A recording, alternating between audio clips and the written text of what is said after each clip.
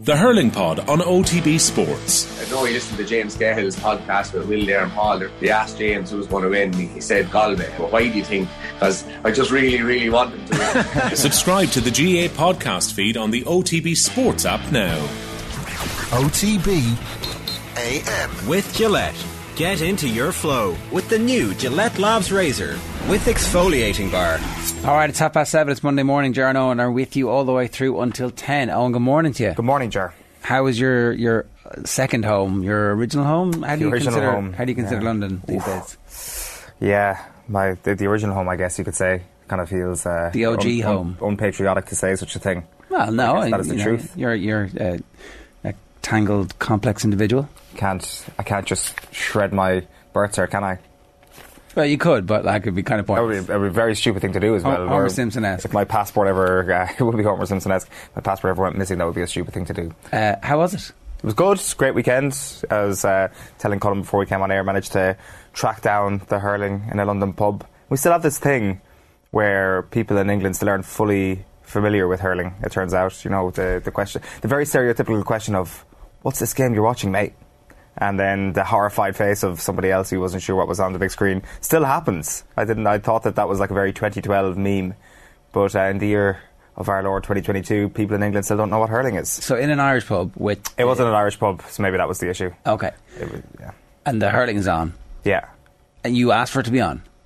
I rang up in advance and I was like, are you going to be showing the hurling? I'd got a recommendation. Right. And that they were like, if nobody's watching the South Africa-Wales game, then yes. So, there wasn't really much interest in the rugby. Even though that had just started to get really good, South Africa just started to make a little bit of a comeback at the start of the second half. They were sound enough to put on the main event for us. And how was it? What was that viewing experience like? It depends on your point of view. Like in the back of my head, I was just thinking back to our quick picks on Friday morning where all five of us went for Clare as Kilkenny took that prediction and absolutely eviscerated it with their kind of horrifying display of being Kilkenny once again. That's probably what my experience was. Yeah, okay. But you seem to have lost your train of thought completely there. What's going on? No, nothing. I'm just interested in what your takeaways from London were after all this time. My takeaways from London was that it was a very enjoyable experience. Yeah, that's really it. You know, after all this time, after what's it been? Maybe 2 months since I've been back over there. It's still the same place, still tipping along nicely. Yeah, okay. The JP McManus Pro-Am is on today and tomorrow. The big breaking news over the last 24 hours is that all the headline writers got to use the words Groundhog Day, because if Limerick had been beaten, they wouldn't have been able to use it, right? Because that would have been technically, very rare and therefore not Groundhog Day. That's for sure. This will be the sort of context to Limerick's greatest ever All-Irelands yesterday, and I'm not sure if it's a situation where Galway will be overly happy to have played a part in all of that, but it definitely feels that the last couple of years, whether it was just COVID, whether it was just the fact that there was nobody there to watch them kind of saunter to 2 All-Irelands in really impressive form, has that kind of given Limerick a bit of a kick this year, where this was always going to be the most important All-Ireland of their 4 and 5 years, doing it in normal times once again. And not only that, it feels like they're going to have to do an All-Irelands in pretty challenging circumstances in ways that they didn't have to find last year or the year before. And I think they're going to have to try and find that again in the final, because I think we slept on Kilkenny a little bit, to say the least. I didn't see that level of performance coming. It's not obviously, I think they were 1 point favourites to win on Saturday. I don't think too many people were predicting a Kilkenny win, and certainly I didn't see anybody predicting a Kilkenny, just a washout in favour of Kilkenny. So I think that points towards a final that Limerick are going to be under serious pressure again, but they will rightly be favourites for. So it's going to be, if they end up with Liam McCarthy again this year, I think this will probably be the sweetest of them all, the best of them all for the Limerick fans and for the players. Yeah, the fact that it's going to be Kilkenny in the final is going to help with that. Right, here's what's coming up between now and 10 o'clock. Our performance rankings in just a moment. Alan Quinlan live in glorious Technicolor from Down Under at 8:10. Sports pages with Carl and Gregor Paul is going to join us for more rugby at 8:50. Kieran Carey is going to join us at 9:10 to look back on the hurling, and more hurling from Tommy Walsh as well. But at 7:35, let's get into the performance rankings. That wasn't an All-Ireland winning performance. Probably should have won the game based on their second half performance. Is it a step too far to say it was the performance so far of the World Cup? Maybe not. OTBAM's performance rankings with Gillette. I'm scratching my head. That performances was just lacked that intensity. Yes, indeed, it is the Gillette performance rankings, and every week we go through the bad, the good, the grand, and we are brought to you live each morning by Gillette Labs for an effortless finish to your day. And every week we give you the chance to win a Gillette Labs shaving kit. To be with a chance of winning that, you can just let us know who you think should make the performance rankings, and the best place to enter is on the Off The Ball Instagram page. You can see the comments box in our story for suggestions. We got loads of suggestions in over the last few days, and I guess the best place to start in the red, as you can see there, is Irish Rugby after the performance on Saturday, which doesn't feel overly surprising or shocking or any sort of OTT word you want to use in relation to it. It kind of feels that this was about the level that we expected. It wasn't as bad as the scoreline suggested, I would say. I wouldn't get overly carried away with it. Ireland could have been closer. The All Blacks weren't very good. They were good. They were much better than Ireland, but they can hit another level, which is kind of terrifying ahead of Dunedin this weekend. And I think all in all, if you take this on in isolation in a stadium where the All Blacks haven't lost in 28 years, worse things could have happened. And I'm not saying it's good, I'm not saying it's even grand. It was bad, and it still could have been a lot worse, which probably tells you all you need to know about where Ireland are at the moment and the expectations going into next year, where they will need to undo a big team, one of the top 2 teams in the world, top 3 teams in the world, in order to break that glass ceiling. The evidence of the last week is that glass ceiling ain't going to be shattered next year.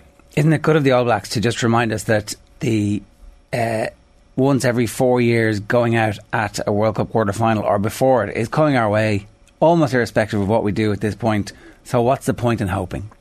Abandon hope, all ye who enter here. Isn't that what happened? You're like, it wasn't that bad. Really? Was it not that bad? We had loads of possession, loads of territory. Yeah. And, the scoreline was not close in the end. Yeah. And there was nothing we could do to interrupt the pattern. The thing is, though, the possession and territory in a different day would have narrowed the scoreline a little bit more. Yeah, a little bit more. But, to the point where we're going to win the game? No, I didn't say that. I just think that it just would have reflected the scoreline when you looked at it, looks like a hammering. And it was a hammering, though. They scored 28 points in about 3 minutes, and we couldn't stop them. Okay, so it was a hammering, but there's different levels of hammerings here. There's a 60-0. That was literally Ireland's last game. Yeah, but we had a man sent off after 5 minutes, so that's not a real score. We never get beaten 60-0. That's why that happened once. I know, but Ireland have got players sent off and not lost game 60-0. Never against the All Blacks, right? And also not after 5 or 6 minutes, the way that one was in the last test. I think the 60-0 is a bad example, right? That was a fairly stereotypical. Okay, well, yeah. That was actually fairly stereotypical. Plucky Ireland, we go out, we do well for 15 minutes, and then we get absolutely destroyed. And then afterwards, we're like, oh, we're not that far away. But actually, the truth is, we're miles away. Where's everybody talking about our world class front row right now? Where's all that nonsense that we puffed up ourselves with? Oh, look, we've got this great, everything in Irish rugby is perfect, it works perfectly, the kids come through the school system, they play for Leinster, they play for Ireland, it's the same style, it's the same system. Apparently New Zealand looked at that and went, just do this and this and this. Oh, thanks La Rochelle, and thanks Bulls, that's a good point, we'll do that too. And then they didn't even have to try that hard. Yeah, I think that's probably true. Nobody's saying that Ireland are on the same level as the All Blacks. My point is just that there are different degrees of hammerings, and this wasn't the worst hammering that Ireland could have taken on Saturday. Do you feel like perhaps you're, going a bit easy on them for this? Is that not? That's our best team. That's our best team. But I think it's not going easy on them. It's actually an acceptance of where this team is actually at, or what Irish rugby can achieve over the next little while. Because a quarter-final in the World Cup. Yeah. Our destiny is to be the same as ever it was. Have you seen anything over the last little while that would suggest that would change? Did you come away from the Six Nations this year thinking next year's the year? Because we've been in better positions after other Six Nations going into a World Cup year. I hope that having put it up to France in that game, and I hope that having just beaten the All Blacks in November, we would have kicked on from that. But we didn't kick on from that. It appears as if that was a peak. Yeah. Isn't that the point? I guess so. The counterpoint to that was that some of the players, and I'm saying some of them, not all of them, some of the players were exciting, and they still are exciting. And I'm talking about the young hookers in particular that kind of we pinned our hopes on for a period of time, saying there's like two superhero. Players. And when Kelleher comes back, I mean, there's two players you can pin your hat on there, and that was maybe informing it a little bit. There was like, in fairness, we haven't seen them enough, but there was like a tranche of Ulster players coming through, in the backs especially, which hopefully we'll see over the next few years that we're giving hope. And that's kind of what you want. You look at a team in the present and hope that they can get better over the next little while. Yeah, but unfortunately the next little while isn't really the next little while. It's like the next 6 games, and that's it to get to the World Cup. Like, maybe it's not this World Cup, it's the World Cup after. We've got a 5-year plan in place here, and actually it's World Cup 2020 blah, blah, blah, blah, whatever the next one is. Where is that one going to be? Do we know? I have no idea. It's the American and Canada one? Oh, that one's confirmed, yeah. That is true. So, like, what were you expecting on Saturday morning? I was expecting us to be able to, under whatever the circumstances, if all is going well, I was expecting us to be able to drag New Zealand into a dogfight and keep the score close. I was expecting our defensive structure to hold up. I was expecting our set piece to work. I was expecting our tackles not to be missed. I was expecting us not to knock the ball on as much as we did. Yeah, now those are things that you can kind of point to. I think it's, I don't know. I think that there's a gulf between these two teams, isn't there? But there shouldn't be, really. Like, why is there?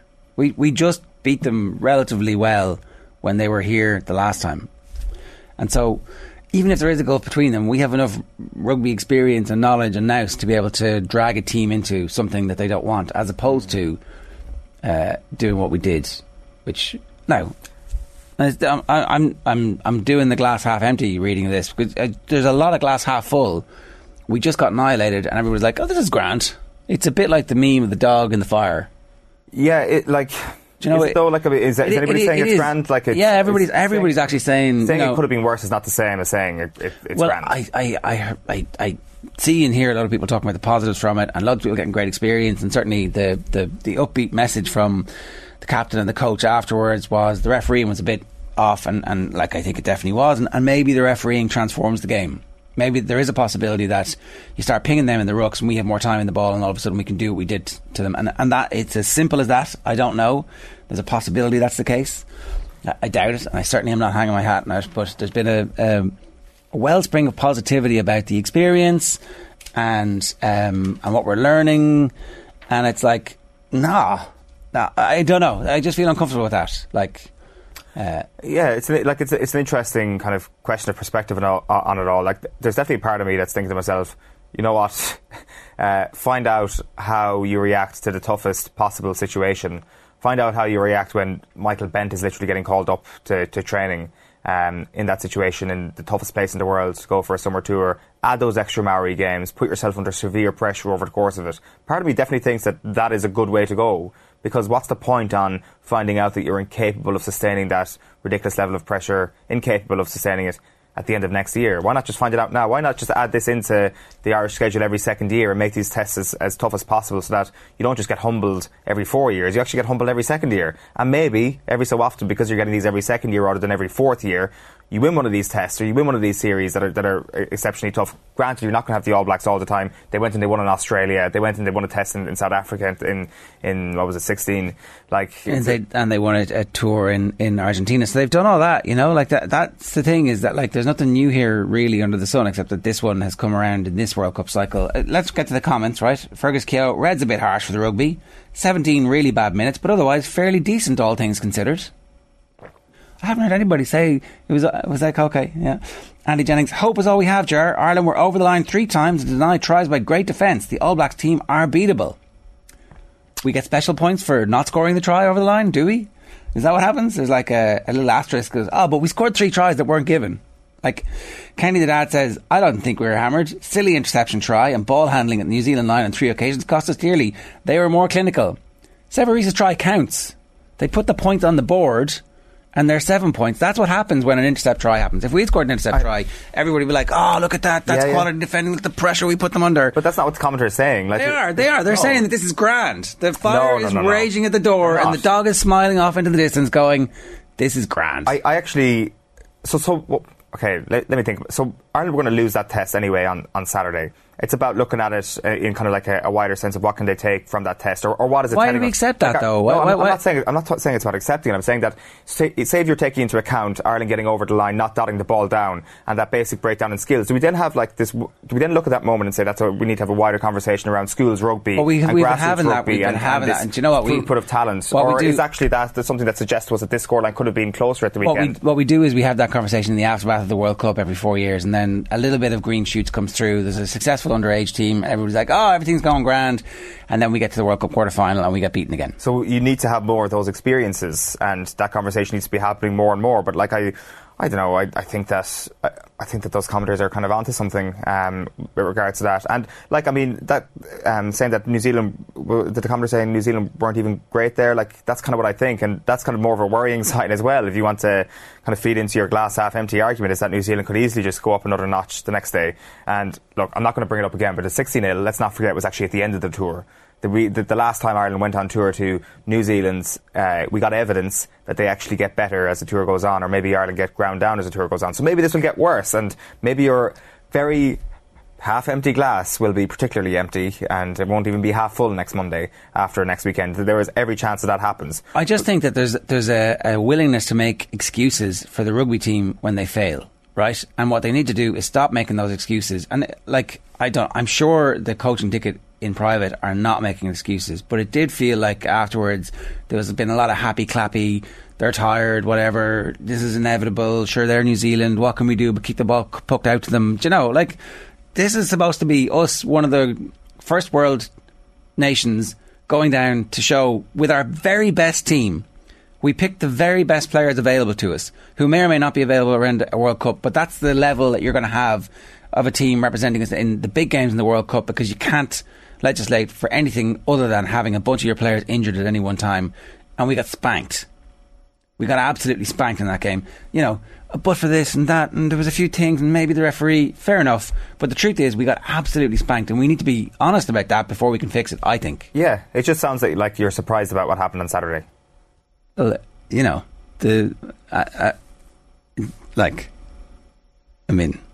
what, are you not? You predicted the 30-point hammering. I don't think after the Maori game last week that many people were predicting Ireland were going to put up. The Maori game, again, were two entirely different teams. No, I get that.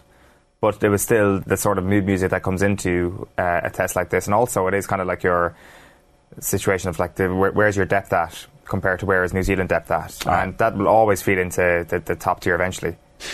Ger Luby says they still are the best team in the world. Playing down there is the hardest tour. This is where we learn about our players. Easy to pick where we were poor, but can we grow and improve? Go back and look at Earl's try in the first half. Really good play with fantastic skills. Pity they couldn't repeat that. And Daniel Casey says ref was definitely off, but didn't have an impact on the result of the game. I think although the ruck was an issue, New Zealand punished our mistakes, ruthless as always. So we'll see. I expect a response from the team next week. I expect them to be able to dig in, and when the second try goes in a minute, they'll be like, start a scrap, somebody go down injured, you know, whatever it is you're supposed to do to interrupt the flow of the game. At that point, I would do that, and I would expect them to have some little tricks for that. Jaco Piper's up on Saturday as well. Yeah, I did not know that. I expect South Africa. I expect South Africa and New Zealand to both be the winners next weekend. Our next team in red is Clare. We have only limited room to touch on every team here, so this is a conversation as much about Kilkenny being in the green as it is about Clare being in the red, because it's hard to know which was most surprising. Like, you talk about trying to interrupt momentum there in the context of the Irish rugby team on Saturday. Could Clare have done something more in the first half to try and interrupt the momentum that was clearly going against them, like a complete breakdown on Saturday? Maybe they could have. Like, it did feel that, like, maybe that's at the end of the game that they had against Wexford in the All-Ireland quarter-final, that Wexford lost a few key components of their defence, and maybe that is the true reason why Clare actually got over that All-Ireland quarter-final. Yes, O'Donnell and Kelly really turned it on in the last quarter of that game, but was the reason why that happened was because Wexford lost a couple of key components of that defence. That might potentially be the truth now when we look at what that Kilkenny defence did to that Clare attack and just completely nullifying them and allowing Kilkenny to completely run riot over the course of the entire game. So Mikey Butler, Hugh Lawler, Paddy Deegan, they're the guys getting the credit, and rightly so, in that Kilkenny defence, and they just completely locked up Kelly and Co. And once you lock up Tony Kelly, chances are you've got to go some way to stopping Clare. What was it, 27, 28 games consecutively and that Tony Kelly has scored from playing. That run came to an end at the weekend as a result of Mikey Butler's performance. On the flip side of that then was Clare not being able to shut down Kilkenny's attack whatsoever. TJ, Owen Cody and your boy Adrian Mullen, who you've been talking up for the last few years, kind of had, certainly when it came to Cody and Mullen, probably their finest day so far, certainly in recent memory. So I think the 4 weeks that they had off was absolutely perfect for a team that likes to prepare immaculately for an opponent. I would suggest that Brian Cody has a blueprint. It might not be the blueprint, but he has a blueprint to stop Limerick in a couple of weeks. And I'd be surprised if it was anything but another classic between these two teams. Limerick, though, will be angry after what happened in 2019. I think John Kiley said yesterday that 3 years is a long time. It doesn't come into play whatsoever. Is 3 years long enough for Brian Cody to have forgotten what happened in the 2019 final, though, and Richie Hogan's red card and all that? I'm not so sure. I think that actually in hindsight 2019 may actually be something that motivates Kilkenny as much as Limerick. So that's going to be fascinating. But Clare were really bad on Saturday, really, really disappointing. And maybe it's the Croke Park factor. It doesn't sum up everything. There's a whole pile of other reasons to explain that performance, and maybe some that don't even explain that performance. But I would say that they were a little bit like deer in the headlights, hitting the big house and underperforming. It doesn't make any sense. Andy Jennings says Clare were utter tripe, the biggest disappointment of 2022. It's certainly a massive letdown for them and for everybody associated with them, because they were so brilliant so far, so vibrant, so like I don't know, when the wides were racking up from plays that they had been scoring from all year, the massive raking points from inside their own half or the halfway line that had been tearing other teams apart, when they started drifting wide, that was just the end of it. Like the air came out of the balloon so quickly with that, and there was a bit of that in Galway, but Galway kept at it. Like the Galway wides really killed them as well in the end. I know the refereeing decisions definitely did not go their way in that second half, and they can feel a little bit hard done by about that, but at the same time it's the wides that will kill them over the winter when they look back at the video. And there's no explanation for what happened to Clare, really. Like, I see was it Dalo was saying that the Munster final took so much out of them, but again, I don't know, they seem to have recovered from that, and they seem to have had a bit of time since then. Maybe they're just not used to playing at this stage of the season, those games I don't know. You're grasping and groping for some kind of explanation, but it doesn't make any sense. No, I think that if Clare had won on Saturday, we would have been saying that the 4-week layoff for Kilkenny had them stale, and the tune-up that Clare had against Wexford and the extra time against Limerick had them perfectly primed for that game. I think Paddy Andrews often says it on the football pod, this idea of being undercooked or overcooked or whatever it is, just is a complete excuse. And the Dubs had to try and get themselves to a pitch every year after the Leinster Football Championship. Granted, Clare were coming at it from another perspective, and the Wexford game was a tough one for sure, but I don't think it comes anywhere close to explaining what happened. It is a reason for sure, but it's not anywhere near the reason, and they'll struggle to find a silver bullet. The only thing is that they're probably in danger a little bit of throwing the baby out with the bathwater this winter, and I hope it doesn't happen, because it does feel that this has been a bit of an arrival season for Clare. The problem for them is that they're in the Munster Championship next year. They could easily be grand and finish fourth, and their season could be done. They could have a Waterford-esque season where they go after the league even more so than they did this year, win that silverware and get dumped out of Munster. So don't go after the league is the lesson we've all learned. That is the lesson. Right? The thing is, so I think this year was a great opportunity for them. Kilkenny just have us bemused quite often, and they have done down through the years, about how they are the Death Star that just can never be destroyed. And Cody and Mullen are both young hurlers of the year, and they're both coming to full maturity at this stage. Mullen's back from his injury, had faced some internal criticism. That was one of the stories that we've been talking about over the last month and a half or so, and was finding form and found it. And Cody's devastating. There's they can, and Tommy Walsh was making the point and has been making the point all along. He feels like the players as individuals are there.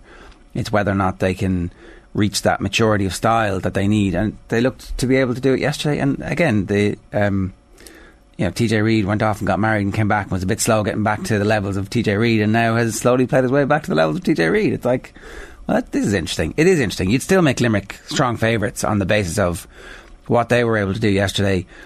When they needed it, they went to the bench, and actually the bench didn't make that much of an impact, really. It was the players who were on the field. It was like the dominance of Kyle Hayes for 15 minutes at the end of the game yesterday. So, Kyle Hayes, not a great season. Man of the match, All-Ireland semi-final, centre forward. Thanks very much. Not a defender, not a full forward line. I'm centre forward. Put me main stage.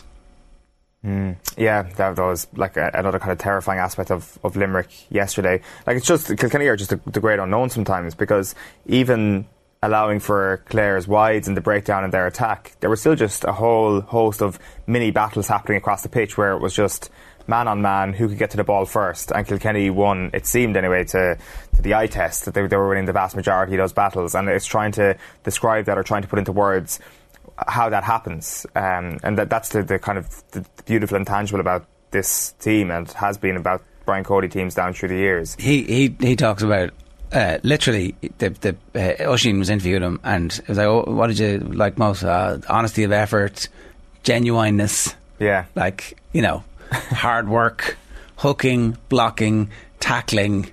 It's like, yeah, but they were also allied to that. They were able to ping the ball to each other and find space and create opportunities. And it's like, okay, all right.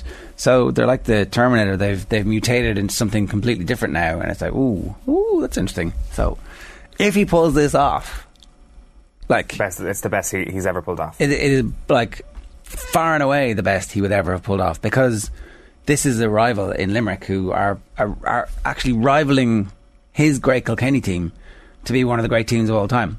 So much is on the line. It's going to be 2 great weeks of build up to that. Limerick 3-point favourites as it stands at the moment. So we'll come back to that. Next up in the amber is Cristiano Ronaldo. I would have Manchester United actually maybe in the amber as opposed to Ronaldo. The problem for Manchester United, or the opportunity for Manchester United potentially, is a Cristiano Ronaldo shaped one, who wants to leave the club in order to play Champions League football.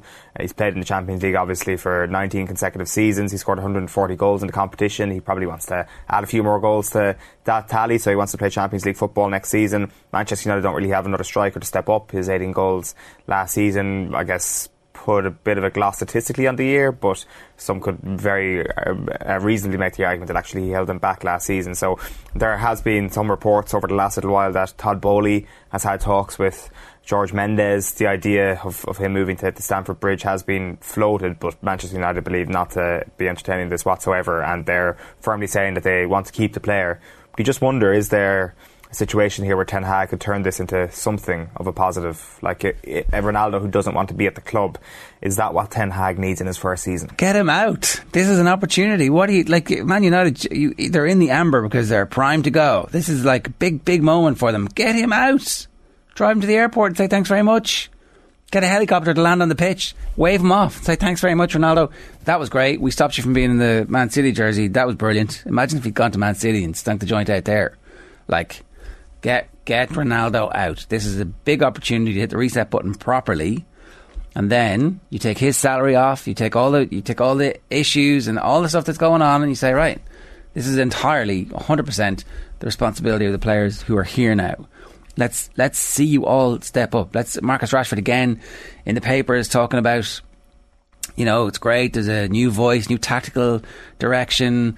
Things have changed. Why are you talking? But get Ronaldo out, start again. If there's any money coming in for it, I mean, that's very unlikely, right? That you did not expect to get any money back for Ronaldo, considering you signed him on a 2-year deal. But either way, they have to take this opportunity to get rid of Cristiano now. He is not a useful, functioning part of a team who is going to win the league, and they're trying to build a league-winning team, and they need to start thinking medium term as opposed to the constant short term. Let's have the dessert that's on the table, and let's have another dessert, and let's have another dessert, and let's have another dessert. I feel sick. Why do I feel sick? Because I've gorged myself on short term thinking. The frustrating thing for Manchester United here is that they failed to qualify for the Champions League 2 months ago. Cristiano Ronaldo's rationale for wanting to leave the club should have been obvious in April, really, and they didn't even need to get to the end of the season before this came to light. So Ten Hag at least seems like a fairly meticulous planner. I would suggest that his plans included Cristiano Ronaldo. Does that not involve a phone call to Ronaldo? Does that not involve a conversation where you try and war game every single scenario here which involves Ronaldo leaving? Because this isn't a bolt from the blue, Cristiano Ronaldo leaving Manchester United this summer. You would like to think that the Manchester United as a club would have sussed out if Ronaldo was happy to stay for next season last month. Whereas now, I know it's only July, but pre-season has begun, in case people haven't been paying attention. It's not a very active pre-season with a lot of good players playing yet or anything like that, but it has begun. Teams are about to go on tour. Is this just going to be another one of these summers where Manchester United leave everything late again? I think a couple of things, right? It doesn't really matter if they leave everything late this year, because Ten Hag is a long-term thing, and so I don't think we should be judging Ten Hag until the end of the season, and even kind of the start of the next season, when there's that third transfer window that he had will be shut. So it doesn't really matter to me if this happens late. And the other thing I think is that it's possible that somebody has decided that they're interested in him, and now all of a sudden that's why this move is happening. So you're kind of, it's Mendes potentially working away in the background. Yeah, or maybe it is the interest from Chelsea and the fact that Bayern Munich might want or need somebody. I don't know. Either way, the opportunity to get rid of him and not be stuck with him for this year, and constantly having to play through him and having all the drama. Oh, he didn't shake the hands, or he didn't go and clap the fans. He had a row. Somebody else took the penalty. Get rid of all that. Get rid of all of that. And if anybody else creates any drama this year, get rid of them. You've got rid of Pogba. You've got rid of Lingard. There's a few other players there who you could do with gently easing out. So Ronaldo is clearly one of those players who, sells loads of shirts and creates a lot of social media buzz. But if Ten Hag is going to take over, and we keep hearing about, he's on the training ground and he's telling them all what to do, it's okay, it's kind of what a manager's supposed to, or a good coach. Maybe there hasn't been anybody coaching that team properly for the last number of years. Get Ronaldo out. Now's the opportunity. Get him gone. Get rid of that. And if it is late and if it's a pain in the ass to try and replace him or get some bodies in, doesn't matter. Just get rid of him and then start again. You would have to say, though, that if the decision happens late this summer, they might not be able to find a suitable replacement. And is that Manchester United squad good enough to finish top four? I mean, I don't think they're finishing top four this season. Regardless, even if they sign top-class striker. I don't know. I don't know what their best bet is. It's hard to make that case, to be fair. Even at this current state of play, if Ten Hag even has a successful season, like Spurs and Chelsea, the positions they're in going into next season seem pretty strong. And even for Arsenal recruiting very well at the moment, it's hard to make a case for them to be top four as well. So maybe not. Maybe it's just an acceptance that the build has to happen, and that's exactly how it has to go. But maybe building without Ronaldo is exactly what you want to do in season one, and it just opens the opportunity for somebody else.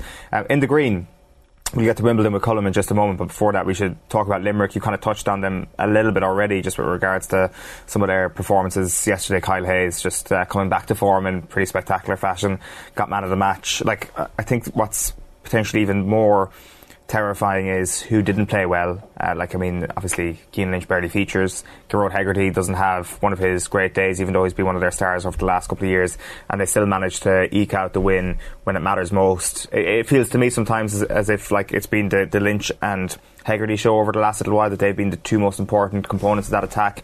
And even somebody as extraordinarily talented as Aaron Gillane sometimes just goes under the radar a little bit. They sometimes just don't need him. They just find themselves in open space 60 yards out from goal, and they're like, well, we don't need you inside. But sometimes when it's really, really important, when the games are in the melting pot, they need Aaron Gillane inside. They need their corner forward, and whenever they need him, he comes up trumps. And he was sensational yesterday as well. It was the Gillane and Hayes show, and they have options everywhere, 1 to 15. It's an absolutely outstanding team, and to beat them, you need to be close to perfect. Galway were not anywhere close to perfect yesterday when you look at the wides count. However, you look at, say, the Brian Concannon goal, the pass inside to him was just weighted perfectly. And if you can do that against Limerick, if you can go long and get your distribution perfect, which I accept is a big ask, you might be able to cause some problems. But you'd say that Galway at best broke even with that long ball into the full back line, because there was countless times, particularly in the last 5 or 6 minutes, where the ball would go up, it would be one-on-one, and the Limerick defender comes out with the ball in his hand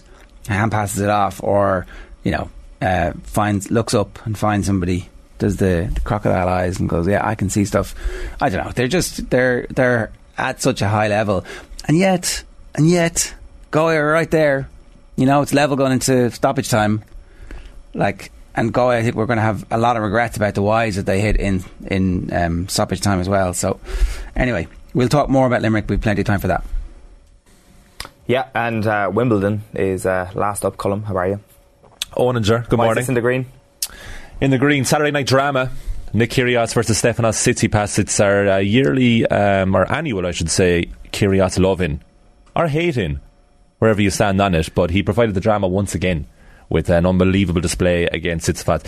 An unbelievable display of both tennis and shithousery at the highest level. But Tsitsipas actually got fined more than Kyrgios. So usually we have Kyrgios is doing all the bad behaviour, and the other player is usually pretty quiet, goes about their business, doesn't want to get involved in it. But Tsitsipas is rising to the occasion and, kind of like just hit kind of a backhand frustrated shot into the crowd at the end of the second set when he lost the second set, Tsitsipas, and it just missed a fan. And if had it hit a fan, he would have been DQ'd. Yeah, so disqualified for anybody who's not down with the patois of tennis. At that point, there is a conflagration. Like, there is an absolute... Kyrgios is screaming at the umpire going, that's a disqualification. He needs to get... You can't hit the ball into the crowd without it being a disqualification. And then the umpire is actually having a back and forth with him, which is, it's difficult. There needs to be some way to speak in a sensible way to somebody who is being a brat and at the same time not engage too much. Because once you start engaging, he's like, well, what about Djokovic? It's like, good point. Your man in the crowd, it's possible the ball bounced back and hit him in the back of the head. No, it didn't hit anybody, definitely. Are we sure? Definitely, yeah, 100%. You don't see, you see it go in between. Yeah, but there was a person sitting there. That person got up. So had the person been sitting there, it would have hit that person there. Well, that's pretty lucky. What I found was when the TV coverage showed that the first thing after that second set ended was Kyrgios walking back to his chair. Then it cuts out and then it goes back to Kyrgios complaining to the umpire something about Tsitsipas, he needs to be disqualified. And my thinking was, Kyrgios just isn't up for this match because it's one set all, and that was really hard to win that second set. And towards the end of that second set, Kyrgios did one of his things where he kind of starts to give up because Tsitsipas won the first set. And I think he had one service game where he was serving so fast that the ball boys weren't back in place in time, and Tsitsipas wasn't ready, and he wasn't bouncing the ball in times. He was just picking up and serving, and then looking at his box, being like, "What do you want me to do? I'm playing terribly. Why aren't you helping me?" And he doesn't have a coach. He's never had a coach, so he just has his entourage up there, and he basically vents to them. Or is he talking to himself? Well, he's talking to his box, but it's about himself. He's screaming abuse at somebody. Is there was a point. Himself or the box? Well, there was a point where he was 2-1 up, and the commentators were saying, he's in dreamland here. He should be happy out with life. And he was venting every time they went to sit down. Venting towards his box, saying something, couldn't really make it out, but it was clearly to himself. Giving out to himself. So when I thought, because if there's somebody in the box taking that, they need to get down there and smack around the chops. Well, when I saw him complaining to the umpire, I thought he doesn't want to play, and then I saw what Tsitsipas did. But it was actually better after that when Kyrgios tried one of his underarm serves, and Tsitsipas smashed the ball back at him, and it hit the scoreboard. And had that hit the crowd, then people, maybe not. But they would have got away with it because it's in play, and all he would have had to say was, I just hit a terrible shot. You're allowed to do that. Afterwards, Tsitsipas said, I was aiming for Kyrgios. Yeah, well, he hit him twice. Yeah. And that was the only time in the whole match where Kyrgios is quiet, because he just let Tsitsipas have his tantrum, because he knew he was going to get the better of him. And afterwards, Tsitsipas, and they're formerly friends, like former double partners, these two. Tsitsipas called him a bully. I'm tight with his brother, said Yeah, tight with his brothers, yeah. But I don't know. Yeah, I mean, that was kind of a little bit of a dig. Well, we used to be tight, but I'm actually tighter with your brothers now. But they played doubles together in the past. There's loads of comments. Kyrgios, speaking very nicely about Tsitsipas, or Kyrgios, but very nicely about Tsitsipas. But afterwards, Tsitsipas calls him a bully. And evil. An evil side to him. And he also, to balance that, he said there's a good side to him too, but there's an evil side. And Kyrgios said, he needs to toughen up. He's soft. I play basketball all the time, and it's dog eat dog, and these tennis players, they're not so bad to play against. You need to toughen up. I mean, Tsitsipas is we don't know what he was saying, I guess, but I mean, getting trash talked in professional sport, I mean, is that not just the nature of the beast? Yeah, I mean, it is. It is to an extent. I understood Tsitsipas's point, because Kyrgios does tend to get his way in these things. He does. Yeah, I mean, he does. Like, he gets fined. Like, he got fined for his verbals to the umpire. He got fined $4,000, and Tsitsipas got $10,000 for the ball into the crowd. But he does tend to get his way. Should have been disqualified. I don't know how he wasn't. I think I can't believe the difference. You have to actually hit someone. That's the rule. Yeah, well, or hurt them then, and so that debate actually happens. Oh, if Djokovic if he'd hurt someone more, I couldn't follow the line of argument. Basically, Kyrgios was ranting and was making points to the umpire that this should happen, and it felt like he was right, and it felt like if Kyrgios had hit a ball into the crowd and had missed everybody, they would have been like, "Oh, sorry, mate, we're really sorry to see you go, but off you go." He should have gone. I was delighted that he didn't, because I wanted to see the match go on. But I mean, like, he was right. Djokovic went as well. But the tennis itself was actually brilliant. In the last 3 points in the match, Kyrgios saved a set point in that fourth set tiebreak with a delicious little subtle dink over the net, which was, like 9 times out of 10 you miss those, and then the next 2 points, brilliant winners. It has been excellent over the last few days. Yeah, over the weekend. The Sinner Alcaraz stuff last night. Yeah, brilliant. Yeah, I mean, they're the future. 20 and 21. 2019 actually. Yeah, I mean, they are. That's what we have to look forward to. We've talked about before, you have like Medvedev, Zverev, Thiem, Tsitsipas are all brilliant, but not quite like absolutely elite, whereas Alcaraz and Sinner are showing really good signs of being I'd next never level heard of Sinner before this. Really? Yeah, the Italian guy, he's been thereabouts. He had never done anything on grass before this tournament, never won a major grass match, but he's made serious strides here and was like totally outplayed Alcaraz, to which Alcaraz admitted afterwards, actually posted on Instagram saying, "You were by far the better player, looking forward to have many more battles in the future." We talked about Alcaraz a few months ago, that everyone was calling him the best player in the world in current form, and since then, he got knocked out of the French Open earlier than expected. Kind of did okay here at Wimbledon. Doesn't have any experience in grass really, but the future's bright for those two. And for tennis as well, like, we had Roger Federer come on court yesterday. It was great to see him in his suit. Sad to see him not playing. But like, we do eventually need to move on from these three. But while they're here, we want to cherish them. That's happening though. What side of the draw is everybody on? So Djokovic can play Nadal. Right. 1 against 2. They're seeded 1 and 2 because Medvedev's world number 1. He obviously can't play, his band, and Zverev is injured, and he was world number 2. So they moved up to 1 and 2. And from the Kyrgios perspective, he can play Nadal in the semi-final and has a really, really good chance of getting there. I mean, it would be total self-destruction by him if he does not get American. Yeah, Nakashima, 20-year-old. Okay. No real experience in the game of note, like, very talented player, but Kyrgios should beat him all day long. And then he'll probably play Alex de Minaur in the quarterfinals, his fellow Aussie, who he has a winning record against. Like, he should definitely beat him, and that would be Nadal in the semi-finals. And of course, he's beaten Nadal before in the 2014 fourth round to get to the quarter-final of Wimbledon. Right. So grass is by far his best service. Like, Kyrgios is going to go missing again for another 6 months after this, so we want to cherish him while we have him. And then he could play Djokovic in the final, which is the most long overdue match in sport. Djokovic against Kyrgios. Djokovic has to, so he's got Sinner on his side then. Yeah, he's got Sinner. Yeah, so, like, but nobody else. The big threat that Djokovic has not had to deal with is Matteo Berrettini, who got to the final last year, who Djokovic beat in 4 sets. Berrettini pulled out in day 2 of the tournament with COVID without striking a ball, and he had won Queens before that, retained Queens actually. Okay. So that, that was his biggest threat, I would say. I mean, Djokovic should easily win this because Nadal, hasn't won Wimbledon in 12 years. And very quickly, Swiatek. Yeah, it's gone. Yeah, she's gone. Like, got really easily beaten by Elise Cornet. It was bound to happen. She's not that comfortable on grass. She's just playing on momentum alone. But like, to win like 37 matches in a row, which incorporates 6 tournaments, is incredible. That's the record for the 21st century. Beat Venus Williams' record from 2000. But it was just one match too many. Right. Cornet easily beat her. All right, 13 minutes past 8. That is this week's Gillette Labs Performance Rankings. OTBAM's Performance Rankings with Gillette. Right, 8:17 this morning. Alan Quinlan, good morning to you. How are you? Oh, grand lads, now yourselves. We're having a little bit of debate here. I'm a bit glass half empty. Owen's glass half full. It's overflowing his cup of joy at the quality of our performance the weekend. No joy. It's no joy whatsoever. I don't know. I'm worried. That's the starting point.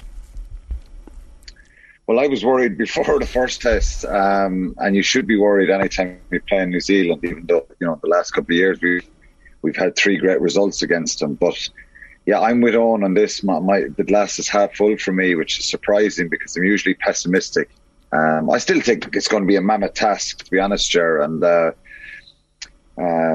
they could get better. There's every chance they will get better. Historically, they've started their international season. Most teams do. When you're a bit rusty and stuff like that, they've a number of new players in their side. But I think we added a little bit to our own downfall in the match, and I couldn't believe the first 20 minutes how positive Ireland were playing and how they were controlling the tempo, quietening the crowd. And then the Seba Reece try, just all changes and it goes downhill after that. But if you look back at all the tries, the 6 of them, they could have been prevented. And you probably, and I'm kind of saying this from a player point of view or a coaching point of view, if you look back, you'd be frustrated and a little bit disappointed. I think they didn't cut Ireland open and have any sort of sustained pressure for a long period of time where you were going, wow, that's incredible. I think Ireland just added a little bit to their own downfall. That's not taking anything away from New Zealand. They were exceptional, and we know they can do that. They're absolutely ruthless. They have those X-factor players, and they sense a little bit of vulnerability and they go for it. And I just thought, that period after the Seba Reece try, I think that was a period of time where Ireland needed to control the tempo a little bit, take their punishment, and not let it get any worse. But it felt like a couple of knockout blows right before half time, and that really hurt them. So, in terms of the lessons, right? Like, are some of the lessons that we're not as good as we think we are, that our front row is a real issue when it comes to scrum time at world class level, that our second rows aren't strong enough, that the difference between Conan and Doris, like Doris hasn't performed in you'd say, as in these games where we've been struggling particularly well, that like maybe going backwards, maybe in a team that's doing really well, he looks world class, but it's in these performances where you need him to do more and he hasn't done them. That, like, if we're ruthless about the problems, apart from the mistakes that we made, that the problems are a bit more fundamental than just the mistakes. Look, of course there's issues. The scrum is an issue, and we had problems with England in the Six Nations when we had a dominant win. And I think that has to be sorted out. I don't think it's a case of. I think there's a little bit of Andrew Porter still, trying to find his feet as a loose head. He's incredibly powerful and he's a big man, and it's maybe a little bit of technique. And Tuanga Fassi just went after him there. They were kind of crabbing across New Zealand, which is technically very good. And Mike Cron, who was their scrum coach for years, would have worked with a lot of these guys. He came back in during the week because Greg Feek was out, and I remember him taking a session with us in Munster, and it was all about moving the point of contact, crabbing across a little bit and then accelerating forward. We're probably a little bit too honest there, and there's a little bit of, there's issues there, there's no doubt. And we lost 3 scrums, and they were crucial. We lost 4 lineouts. Another one was very, very scrappy as well. So Ireland rely on those kind of launch plays and their set piece to launch attack. And, their big strength in the last number of years when they've done really well is keeping the ball and keeping possession and, being very efficient with their set piece. So they've got to try and find a way to sort that out this week, whether it be adjusting their feet a little bit. I thought they got very, very long with their footwork. They got to get a little bit closer, I think. And look, there's a lot of pressure coming through there, and they got that bit of vulnerability and it went for it, the All Blacks. But the line-out was an issue as well, and the gap in the line-out. And we had this problem in France, Ger, where France kept closing the gap in the line-out. And the referee didn't help that day. The referee didn't help the other day. I'm not saying it's his fault. I think Ireland have to self-police that themselves much better. We're too kind of nice and honest there. You've got to kind of start putting pressure on the referee to ensure that you get a big gap in the line-out. Obviously, when the gap closes in the line-out, it becomes a little bit harder and messier. And New Zealand defended very well. So their reaction was to put massive pressure on Ireland, get in their faces. But I thought physically we were okay in open play. You talk about the power in the second row. I thought we matched them, and we didn't get overpowered. At times they were very aggressive at the breakdown, and there was so many compliments during the week about Ireland's breakdown. So they went after us there, And on the Caelan Doris point, I think he 2 or 3 carries in the game. You want your number 8 like up in double figures. I think it's difficult at times. He's an incredibly talented player, but given that Ireland had 60% of the possession and 60% territory, you probably would want him to be making more carries. I thought Dan Sheehan was amazing. The amount of carries he made, the tackles he's making, Josh van der Fleer. I wouldn't say any of the Irish guys had a bad game, but that period just after the Sever Reach try, they made a number of mistakes. Gibson Park tapped a quick penalty where probably should have been just calm down, kick it to touch. A couple of kicks from the backfield that went straight down to Jordy Barrett, inviting New Zealand back in attack. There was a penalty from James Ryan from the kickoff, which is very uncharacteristic of him. And they got 2 tries then. So they were the real hammer blows. So, we still have some issues, of course, but I think we added to our own downfall a little bit there. You mentioned the honesty thing a couple of times there, Alan. How do you change that over the course of the lifespan of a squad? So say you look at that front row, how do you make them less honest or more kind of street fighters over the course of these next few years, if that's a big problem in your eyes? I think when teams are crabbing across a little bit, it's hard to describe it here on a video. You probably need a chalkboard to start talking about angles and different positions on. But I think we're very square and straight and honest. And teams are, if you can imagine, all 8 of the opposition are moving maybe a couple of inches and then changing their point of the drive that they're going, the angle they're going at. And if you're doing it as 8, it doesn't look as obvious as, we'll say, a loose head kind of running around on his own and painting the picture to the referee.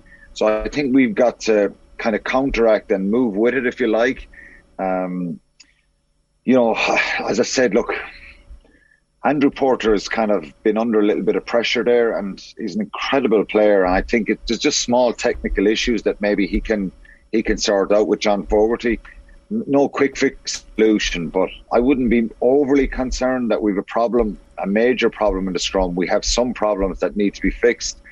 The other issues, I think, is just trying to be far more accurate. I remember saying in November it was the most complete performance from Ireland when we beat New Zealand in all 3 of the wins. It was because Ireland were so accurate in everything they did. They kept... If you look at the first 20 minutes the other night, I thought it was exceptional. You've got to tip your hat to Ireland and say it was brilliant. It's hard to keep that going. I thought we tried to overplay a little bit too much then.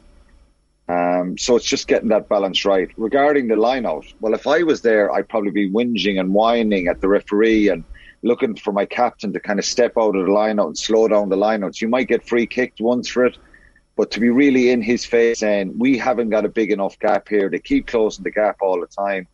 And again, it's a technical issue that people mightn't understand, but I think it does make a difference. If you have a little bit of a gap in the line-out, it stops the opposition from kind of getting across, touching shoulders, nudging you in the air, and really compressing the line-out, if you know what I mean. So it's not that, we're a pushover there, but I just think we need to be a bit more street smart and be able to slow the game down a little bit and not allow teams do that to us, because that's what New Zealand ultimately wanted to do the other night, is get in Ireland's face and really rattle them, and they did so for that period.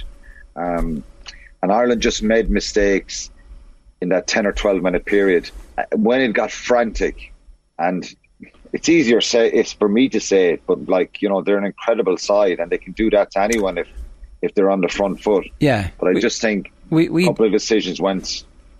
We're a fairly seasoned team there for Ireland. A bunch of those players have been on Lions tours. They've been in matches where it's going against them, and it just felt like nobody knew what to do to stem the tide or to slow things down.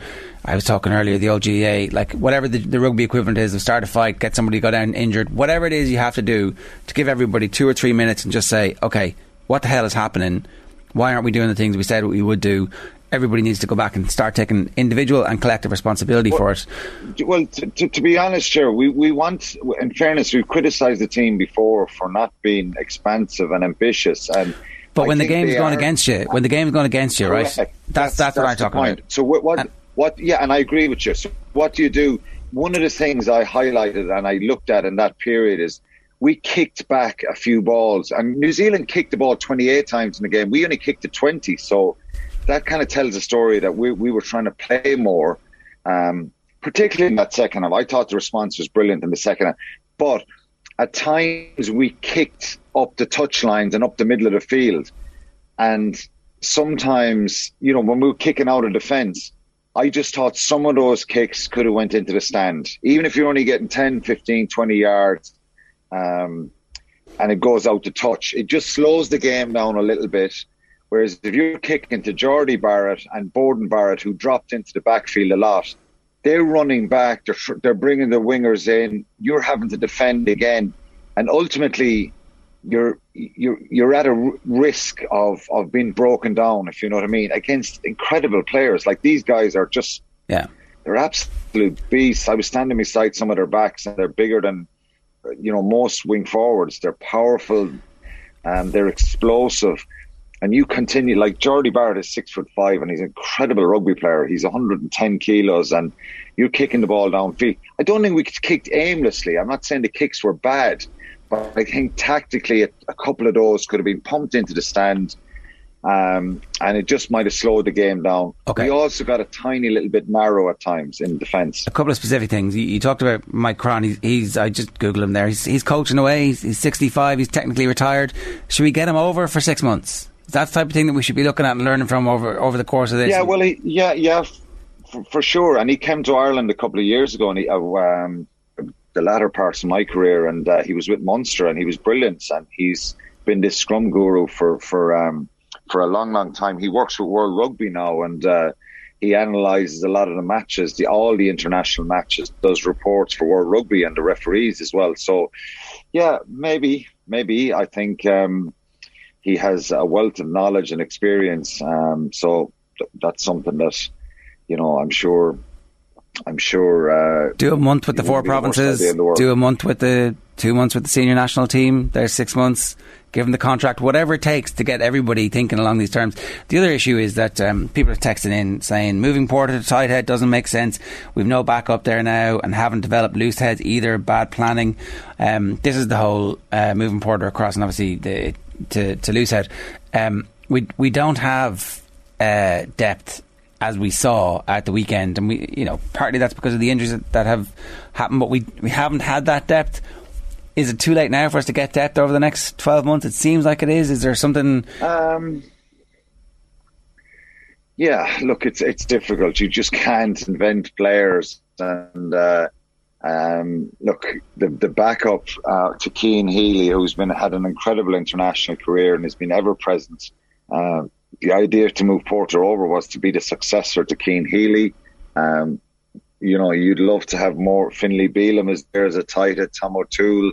But Jeremy Loughman gets picked on the tour, who I think has big potential and needs to be coached better, and probably there's improvement there. But it's difficult. It's tricky. I think, listen, we were hailing this 6 months ago when, in November, when you had Furlong and Porter on the field together, and we were talking about world-class front row with Kelleher. Yeah, we need to stop talking about that, though. And we do, because they're not a world-class front row if they're getting destroyed by England, and they're getting destroyed now by the All Blacks. It's a difficult period for them. I think they can be. I think Porter still can be a top-class international loosehead, and he is, but he's just technically getting caught by a few props. I do think that, Kelleher is a loss, even though Sheehan was absolutely amazing. But I think one or the other coming off the bench, having Henderson there, or Tyburn coming on and off the bench, Jack Conan coming off the bench, or O'Mahony, we lost a little bit of that impact with a couple of players, and we don't have the depth in certain positions, and that's just a reality.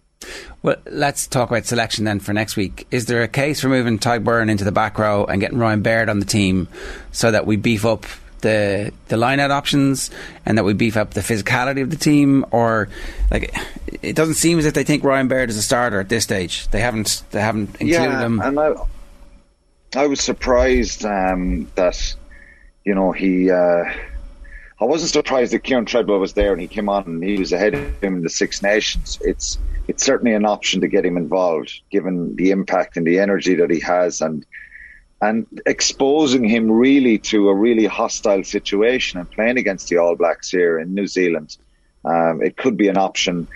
I think if Ian Henderson was there, there's probably an option to move Byrne into the back row. I don't think it'll happen.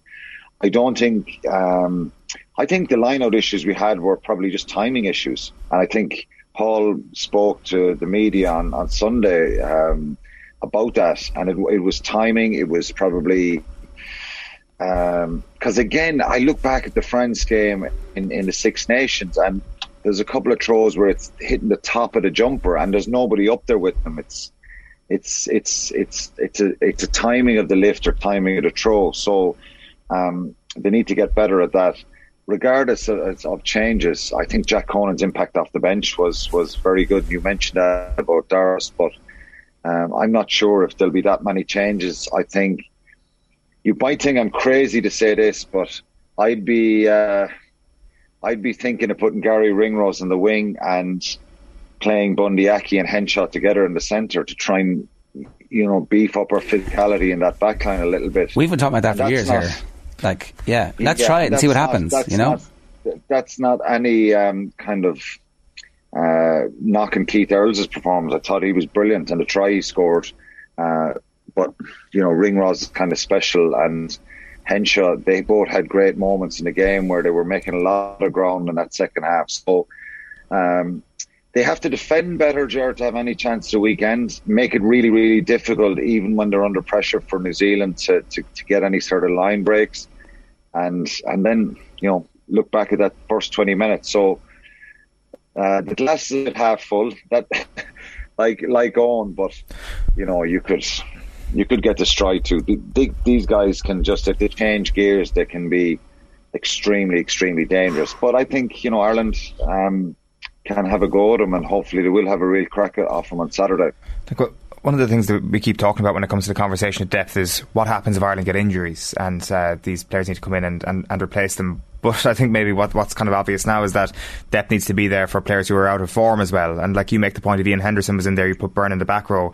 Is there a chance actually that it would just be James Ryan who would miss out at this point? Doesn't make the starting 15 for a while, plays himself back into form, and all of a sudden the depth works a little bit better on that level. It feels that he kind of has to keep playing now because of a lack of options. It could be, yeah, but he has got to keep fighting through this period as well, because he's not. We were so spoiled with what James Ryan brought in the early parts of his career a couple of years ago. It was just sensational, constant carries, impacts over the game line, big moments. He's fighting to try and find that kind of form again, and sometimes as a player you've just got to keep going. I thought he put himself about, made loads of tackles, loads of carries the other night. It's not that he's playing bad, we just don't see him as prominent as we probably did at the start of his career. But look, even for the team that played the Maoris last week, I still think you can learn a lot on this tour. I know obviously you want to get results, and the issues around scrums and lineouts and things like that, and controlling tempo and all that kind of stuff.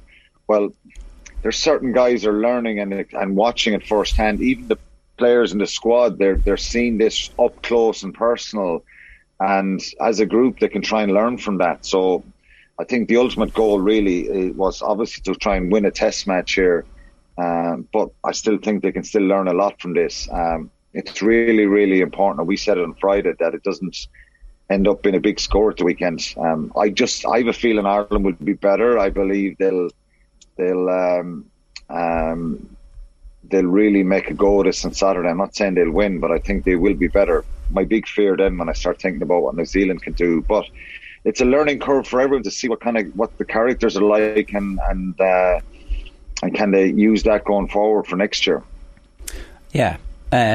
What about Sexton? And we've been talking really since he made it clear after the Lions that he wanted to go to the next World Cup about how dangerous it would be for Ireland to try and rely on Sexton because of the injury profile and the position he plays in, he gets hit a lot, and maybe it's tackle technique. I don't know enough about that to be able to speak to that, but certainly he's gone in the middle of the game, early in the game, at the weekend. Do we now just need to say, if you make it to the World Cup, great, but we're going to plan not to have you in all our big games? Because it just seems like it's a bad idea to put the eggs in the basket of somebody who's coming to the end of their career. We did it with Rory Best, and it backfired horribly in the last World Cup. It could easily just have the same thing again, where he's over the hill by the time the World Cup rolls around, but we haven't given any game time to anybody else, and so therefore nobody else had the opportunity. So is this now, irrespective of whether or not he's fit, pick Carbery at the weekend and go with it?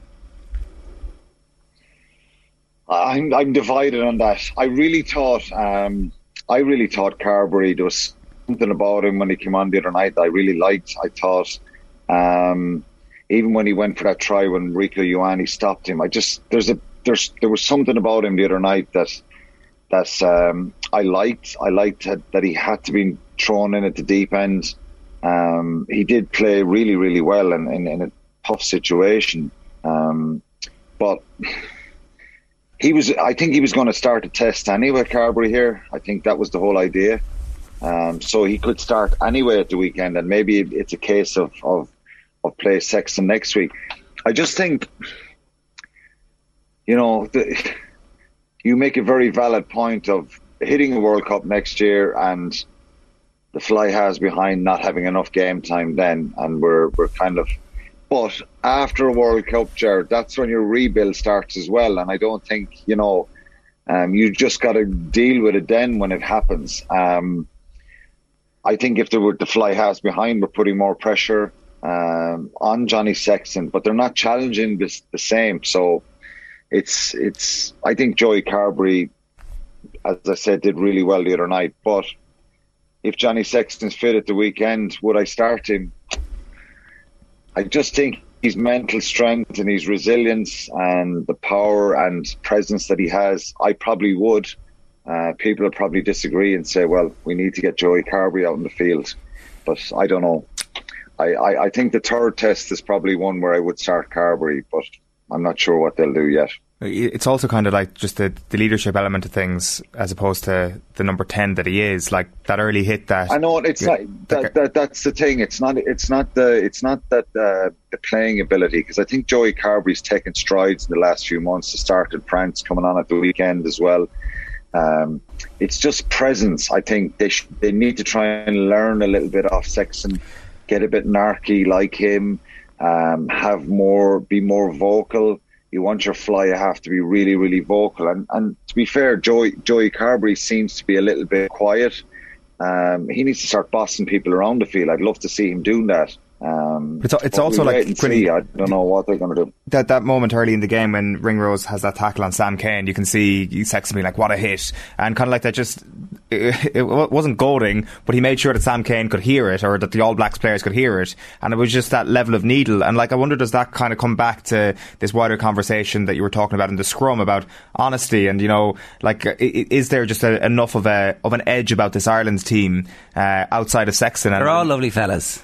Yeah, with the exception of Sexton in that sort of moment, and I'm sure there are other exceptions in the squad. Exception of Peter O'Mahony as well. Yeah, like there's another example. Like, but that's two players. Is there enough of that across the team, even let alone the squad, the Ireland starting 15?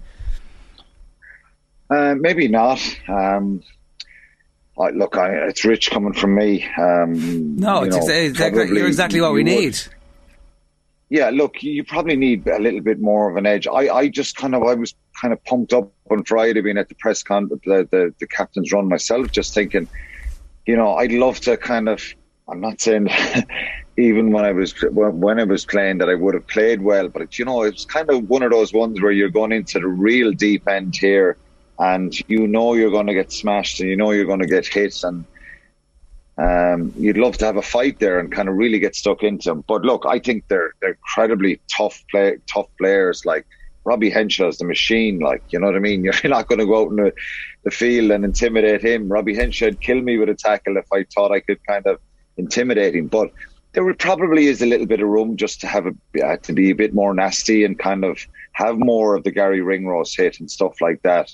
and kind of stand toe to toe a little bit. It's not going to win you matches, but sometimes the body language kind of generates a bit of energy amongst yourselves and stuff. But look, ultimately, I think Ireland need to technically be on the money for the next 2 tests to kind of any chance, and really fix the scrum, fix the line out, and hold on to the ball, and really look at what they did in the first 20 minutes. I thought it was unbelievable. I don't know what you think, but I really thought that the couple of turnovers they had, they were really frustrating New Zealand, and ultimately they were going to turn and have a purple patch. But the 3 tries they scored, starting with the Sever Reece one, was kind of a devastating blow for Ireland. It just had the bang of some of those games where we start well against the All Blacks, and then they hammer us without us almost noticing that the game is gone, and the game is gone at half time. And that's why it's also hard then to read too much into the second half, because the game is over, and we all know the game is over at that stage, really. And anytime we scored, they were scoring, or anytime it looked like we were going to score, they knocked the ball out of our hands. But to be fair, Jared, they would have loved to put 60 points on us, you know what I mean? And it wasn't as if they stopped. So I would give Ireland some credit for that, to be fair, the way they kept, the way they came out after half time, and Ringrose got to try earlier, and they kept going. And, so look, it wasn't the case that they wilted. They were under a fair bit of pressure at times as well, Ireland. But I thought it was much better in the second half. And look, okay. We'll judge it after the second test whether it's been a disaster or not, but I think it's they have an opportunity this week. They've got to really go after it and kind of pick themselves up. Yeah, and we're going to find out a lot about them and a lot about what their character is, and whether or not they're going to do anything at the next World Cup, I would say as well. Last question, it seems like your clothes arrived anyway. Clothes arrived on Friday, yeah, thanks be to God. And Paul helped me for a day and a half anyway, so it was good, thanks be to God. I needed the coat and some warm clothes for Saturday, but all good now, very happy, sleeping a little bit better as well. And what part of the world are you in now? Have you moved down to Dunedin yet, or are you still Yeah. No, we moved down to Queenstown today, so right. I'm slugging it out here in picturesque Queenstown, one of the most beautiful places in the world, on the lake here. So it's half the Irish people here have gone off skiing today, and there's snow on the mountains here. It's incredible. It's a beautiful place. So go to Dunedin on Thursday for the team announcement and all that stuff, and the build-up will kind of start a bit more. Then the Irish team will go down to Dunedin until Wednesday. Right. Well, enjoy. Thanks a million for joining us. Cheers. Cheers, lad. Thanks. Alan Quillen there, fully clothed from Queenstown, which everybody raves about it. It's supposed to be amazing both summer and winter. It's 8:46. OTB AM brought to you live each morning by Gillette Labs. For an effortless finish to your day, it's time for the sports pages. There are so many idiots out there, so many spoofers. There's a lot of horse. I think he's a total spoofer. What do you mean a spoofer? He's a bullshit. No, Eamon, come on, don't be. No, I'm not having that. No. Right. The breaking news this morning, Arsenal fans delighted. Gabriel Jesus has signed. Yeah, he was pictured atop the Emirates Stadium in his gleaming new Arsenal kit. Wears the number 9 jersey for Arsenal. Yeah, something of a coup, I think. Is it something? How do you feel about something this? Of a coup? Are you a little bit concerned that one of the best teams in the world are just giving you one of their strikers at a relatively okay price? I think that it is encouraging that a player who has been valued as a squad player, not as a starter all the time, but as a very meaningful squad player for Pep Guardiola, for a team that have gone close to the Champions League and have won a number of Premier League titles, is willing to join Arsenal. I think from Arsenal's perspective, it's something of a coup. I don't think if you're Liverpool or Chelsea, you would necessarily see that, but I think given Arsenal, they're not a Champions League club. I think this is something that could potentially get them a little bit closer to the top 4 next season, and that's what they'll be hoping for. There's question marks around where Jesus will play, where he wants to play. He says he wants to be a number 9. Obviously Arsenal have signed Eddie Nketiah up to a longer term deal, so maybe he just goes back to being an impact sub again, and Jesus plays through the middle. But even when you look at him play for the national team, you're never quite certain what his best position is. So that's just something that they need to iron out, but I'm sure that's clarity that they already have, and I would assume that Arsenal will play him as a 9 because that's what they need. The Edu factor here seems to have been a big thing. He's obviously been a long-term admirer of him, and that's as much of a positive slant as I can put on this thing for you right now. I know I know exactly where you're coming from. What do you think? With your concerns, but he hasn't been prolific. He scored a grand number of goals, but a grand number of goals for Manchester City. Like, he hasn't exceeded XG in a way that a Salah or Ronaldo would, and I don't think anybody's ever saying that Jesus would have been expected to be on that level. But you sign for Man City, you hope that you're going to get to a level where you are elite. Like, he was signed essentially to replace Aguero, or as one of those players who may go on to replace Aguero. I think was Sané supposed to be one of those players too, and that didn't happen for him. So it turns out replacing Sergio Aguero is very difficult. It is. Like, the one thing I would say is that Jesus more than fitted into an attack where goals were coming from the left and the right, and he chipped in with a few of them himself. So if he's playing in an attack with Bukayo Saka and Emile Smith-Rowe or Gabriel Martinelli, and he is the centre point of that piece in a system that is prided a little bit upon its pressing game, and I think that works. I think it makes sense. I'm not looking at this signing being like this could backfire spectacularly. I think it's a signing that's exciting. Right. And I think it shows You're ambition. allowing yourself to be a little bit excited. It shows ambition. It shows ambition, and I think Arsenal have had very disappointing windows when they've been on the precipice of something good over the last little while. This signing says to me that Arsenal realise that next season is a massive year for them. The problem for them is that Tottenham have strengthened impressively as well, have a better manager, and Chelsea are going to be hard stopped unless they make some really bad decisions over the next few weeks. Alright. All of the newspapers have the picture of from Formula 1 yesterday, Zhu Guanyu, have I got that wrong? In his Alfa Romeo. This is just before it flips over at the opening corner of the British Grand Prix at Silverstone, and his life was saved obviously by the halo, which is over the top of the cockpit. You can see it on the car there. There's a better picture on one of the backs of the pages there. I've just missed it. So that was pretty horrific, I think, but he survived and he's okay by all accounts. Yeah.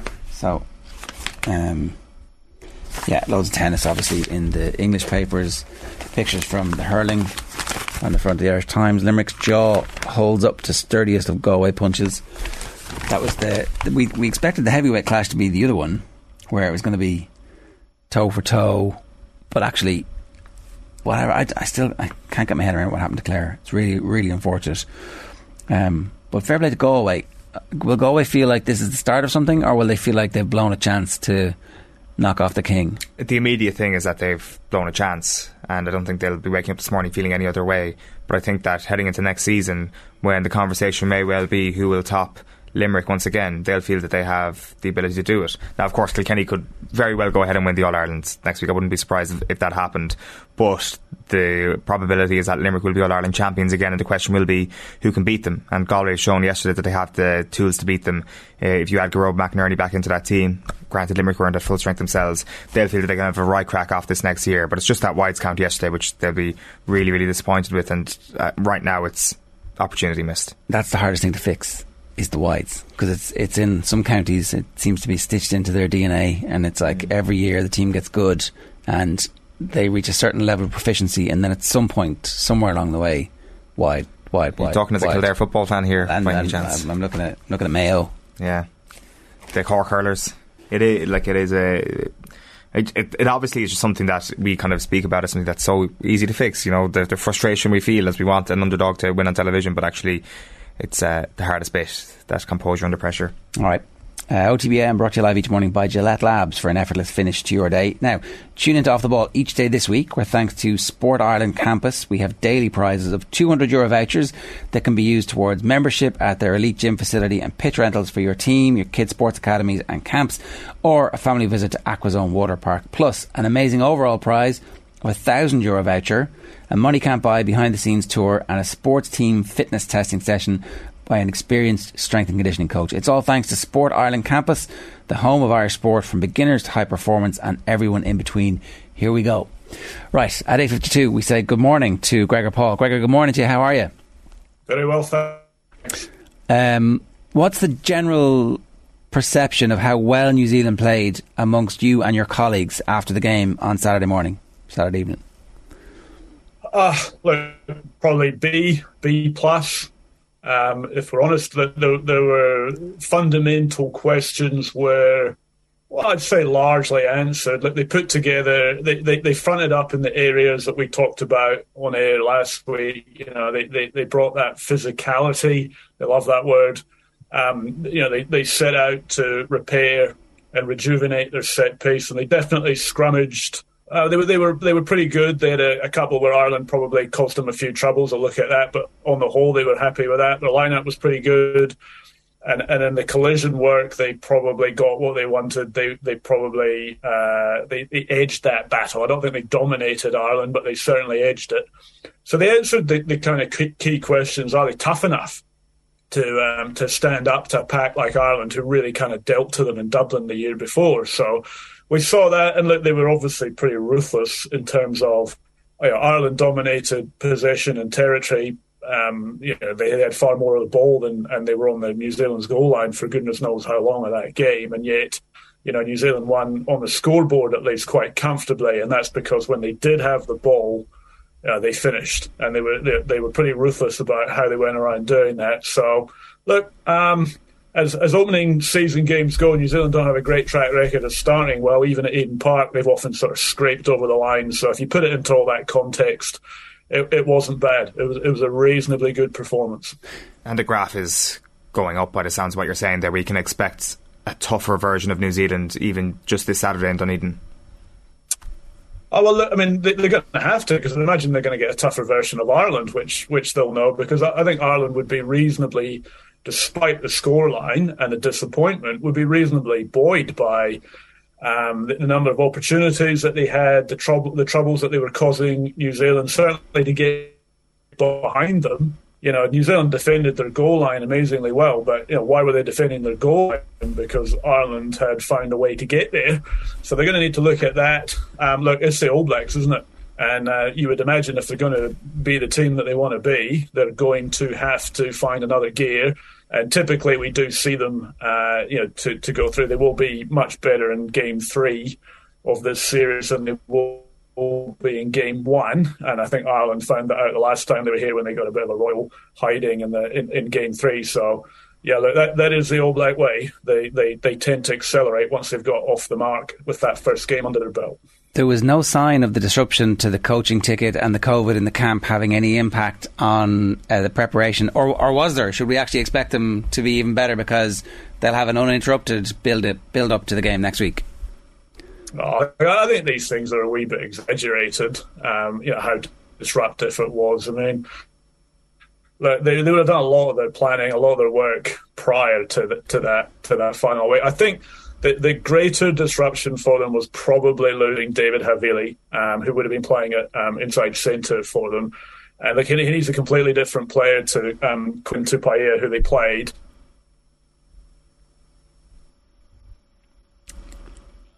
Just having a little bit of gremlins on the line there this morning.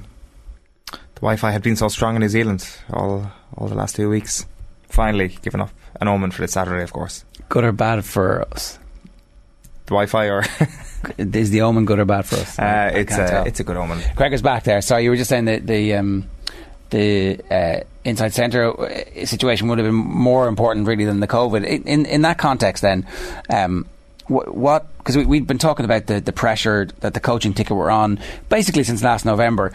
Does that pressure immediately ease with a 3-test victory here, which, you know, New Zealand are clearly on track for now? They're double-digit point favourites again heading to the game this weekend, and I think everybody expects them to win this weekend as well. So have they done enough to prove that actually this coaching ticket will now take them through to the next World Cup more than likely? No, look, I mean, you have probably been observing the All Blacks and the New Zealand media for long enough to know that one game, like, it eases a tiny fraction of the pressure, doesn't it? But it doesn't let the valve right out by any means for them. I mean, look, they haven't won the series. What they've done is they've put down a reasonably good marker that said, okay, the benchmark level that we've got to build on from here. But the pressure is going to stay on them certainly until the end of the series. And I think if they don't win the next 2 games, it will be right back upon them. But they've got to go to South Africa after they've played Ireland. I mean, that's a pretty tough It's a tough start to anyone's season, isn't it? 3 tests against Ireland and then 2 on the road in South Africa. Look, a lot of people won't be ready to take any pressure off this team until we see how they go against South Africa as well, who, look, they weren't brilliant by any means against Wales, but you can see that they're a very basic team, aren't they? And they pose a very simple question as how big and how tough are you? Can you stop our rolling maul? Can you get the ball off us? And are you prepared to just tackle enormous people that we're going to send hurling at you time and time again? So until we get through those 5 tests, no, the pressure, if anything, look, the pressure is even more important that they build on what they did last week in Dunedin this week. What did you make of Ireland?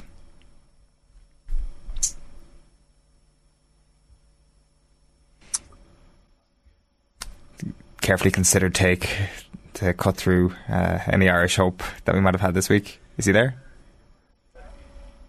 Okay, just getting him back there. It's 8:58 this morning. You can give us a comment on the YouTube channel if you want, or you can tweet us at @OffTheBallAM.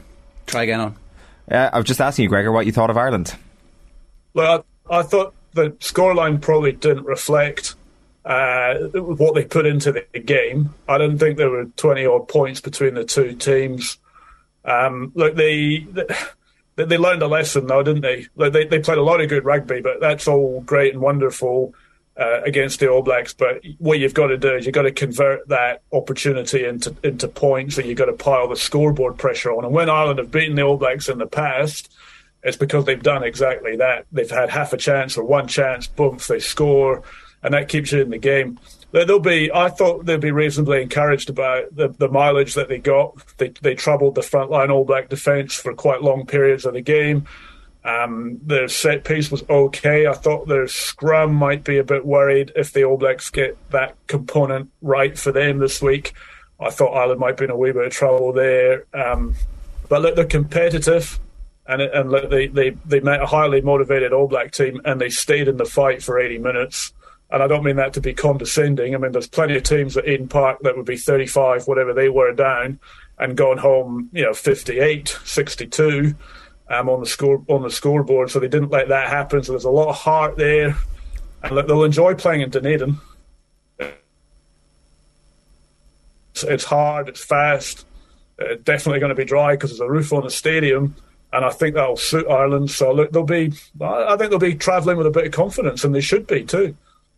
When you say confidence, right, do you still expect New Zealand to win well, but it'll be a closer game on the scoreboard? Is that what I'm hearing? Yeah, maybe. Look, I think they would have come away thinking, look, we scored 19 points, and with a bit of luck, a bit of composure, a bit of whatever they were missing. I mean, how many times did they get over the line? Well, I mean, if every time they went over the line, if they'd scored, I don't know what the score would have been. So look, when I say they should have a bit of confidence, there's not a lot of teams that can walk away from Eden Park and think, yeah, look, I can't remember how many tries Ireland scored, whether it was 2 or 3 tries, and really we could have actually had 5 or 6 tries. That's not many teams have been able to do that. So when I say confident, look, they did enough to know that the All Blacks are not infallible, and that the same rules apply to them that apply to everybody else. So look, I think that they should feel that they could win the game. I know that might seem a bit of an egregious claim to make. Ireland can beat them in Dunedin, but there's actually no reason why they can't do it. The gap between the two teams doesn't look overly large at the moment. One of the key things from an Ireland perspective is that when we play in this part of the world, we have a very strong understanding of exactly what the rules at the ruck are going to be. And this was something Andy Farrell brought up in a roundabout way, talking about there's supposed to be a depth to the ruck. We'd like to understand how that rule is going to be applied. And something like that seems, on the face of it, either churlish or childish and a bit razzy to be bringing up in the aftermath of it. But it is interesting in that if the ruck was refereed differently, like it might be in the Northern Hemisphere, there would have been early penalties for New Zealand. They wouldn't have been able to slow the ball down, and Ireland might have been more clinical in the 22, for example, and that possession might have converted to points. So it's hard to have this conversation without coming across like, wow, look at us, we got refereed off the park. Do you know what I mean? So is there a way of having that conversation and going, is there anything in this that might be of interest this week coming? Look, I think I would have understood Farrell's point a wee bit better if it hadn't been an English referee. So, like the All Blacks and look, Super Rugby gets refereed a certain way because it's Kiwi, Australian referees that are refereeing it. But we had an English referee, so presumably he interprets the game in the same way he does whether he's refereeing in the Southern or the Northern Hemisphere. So I didn't quite understand quite what he was getting at there. However, to your point, look, the breakdown, we all know, every team in the world has a different view about what they can get away with, where the entry point is. I think what Andy was saying is that New Zealand seemed to have a wider gate. Their guys were able to sort of approach the ruck from kind of wherever they felt like. And we're obviously going right through the back of the ruck, taking guys out way after the ball. I'm assuming that's what he was getting at when he said it. And look, I mean, I didn't really see it, but we never normally do when you're watching it. It's hard to tell. Coaches see micro detail that beyond my understanding. But look, it'll probably change again next week because the referee will change, and maybe the All Blacks will be whining about something next week that they didn't get this or they didn't get that. Where I thought Ireland had a couple of legitimate claims, I thought the Joey Carbery try. Look, we've seen plenty of those being awarded in Super Rugby this year. Didn't look like there was clear separation, so I thought that was a try. I also kind of thought he was high tackled on the way over the line, and definitely the referee got in the way when New Zealand scored their final try, pick up off the back of the scrum. I mean, he was completely in the way. He blocked him, and he just got in the way, but he didn't. So I thought Ireland were actually probably had a few grievances that were legitimate, but not necessarily the ones that Andy Farrell brought up after the game. Will Barrett be cited, do you think, or has the window closed for that? I'm not sure what the time difference, what the crack is with that. No, he won't be. The window's gone with that. It needed to be earlier on today, and it didn't happen. So I'm assuming that's not able to happen now. Right. That seemed like, look, when we put it up on Twitter, people were like, oh, what about the high tackle moments before that from Jemison Gibson Park? And sure, fair enough, I'm sure there was a high tackle from Gibson Park, but it did seem like it was no arms, head to neck area, and not looked at. That's the type of stuff that, as a test series goes on, leads to a little bit of rancor. So I there might be a bit of spiciness this weekend. Yeah, and look, I'm not a big fan of slowing clips down, because you can, you end up seeing things that might not be there. But on this particular occasion, and look, Barrett's got a bit of previous for doing this. It's not the first time he's led with the shoulder in exactly that manner of getting a wee bit frustrated at a breakdown, charging in with his shoulder and clunking someone on the head. And look, the referee was right there. And it looked for all the world to me that, look, he didn't use his arms. He's charged in, direct contact to the head. We've all watched this game for the last 3 years enough to know, well, look, there's nothing mitigating. Well, I didn't think that there was, despite the fact that Manny's head was down. Barrett didn't need to do that. I mean, that was a red card, surely, wasn't it? I thought it was a red card, looking at it again. And I don't quite understand, when the referee's right there, how on earth he didn't come to the same conclusion. And given that TMOs seem to interfere at the drop of a hat these days, they'll find anything and everything to interfere and say, look, there's foul play there. I'm genuinely at a loss as to why that wasn't even looked at. That seemed a crazy decision to me to not even look at it. Yeah. Maybe that was one of the things that Andy Farrell was hinting at, that I was saying he needs to release, go full Razzie, release the video, see what happens. That's the rules of engagement. It turns out you get a little bit of a suspension for it, but not much, and the referee does exactly what you want the next week out. Well, I mean, your point about that does build frustration for players, because it's not when you get these inconsistencies, and that was, I thought, pretty clear cut right in front of him. I'm not sure how he thought that Barrett hit him on the body. He clearly hit him on the head. He clearly didn't have an arm. I mean, how obvious does this need to be? And to then say, I'm not even going to look at that, probably did get O'Mahony pretty fired up. And I would imagine you're right. There'll be a little bit of blood boiling in the first 20 minutes in Dunedin. And, hopefully it's blood boiling in all the right ways. It's intense and passionate rather than sort of off the ball and a bit niggly. But it's frustrating because referees need to do their jobs a bit better than that. Yeah, 100%. Gregor, great to have you with us again. Thanks a million. Cheers.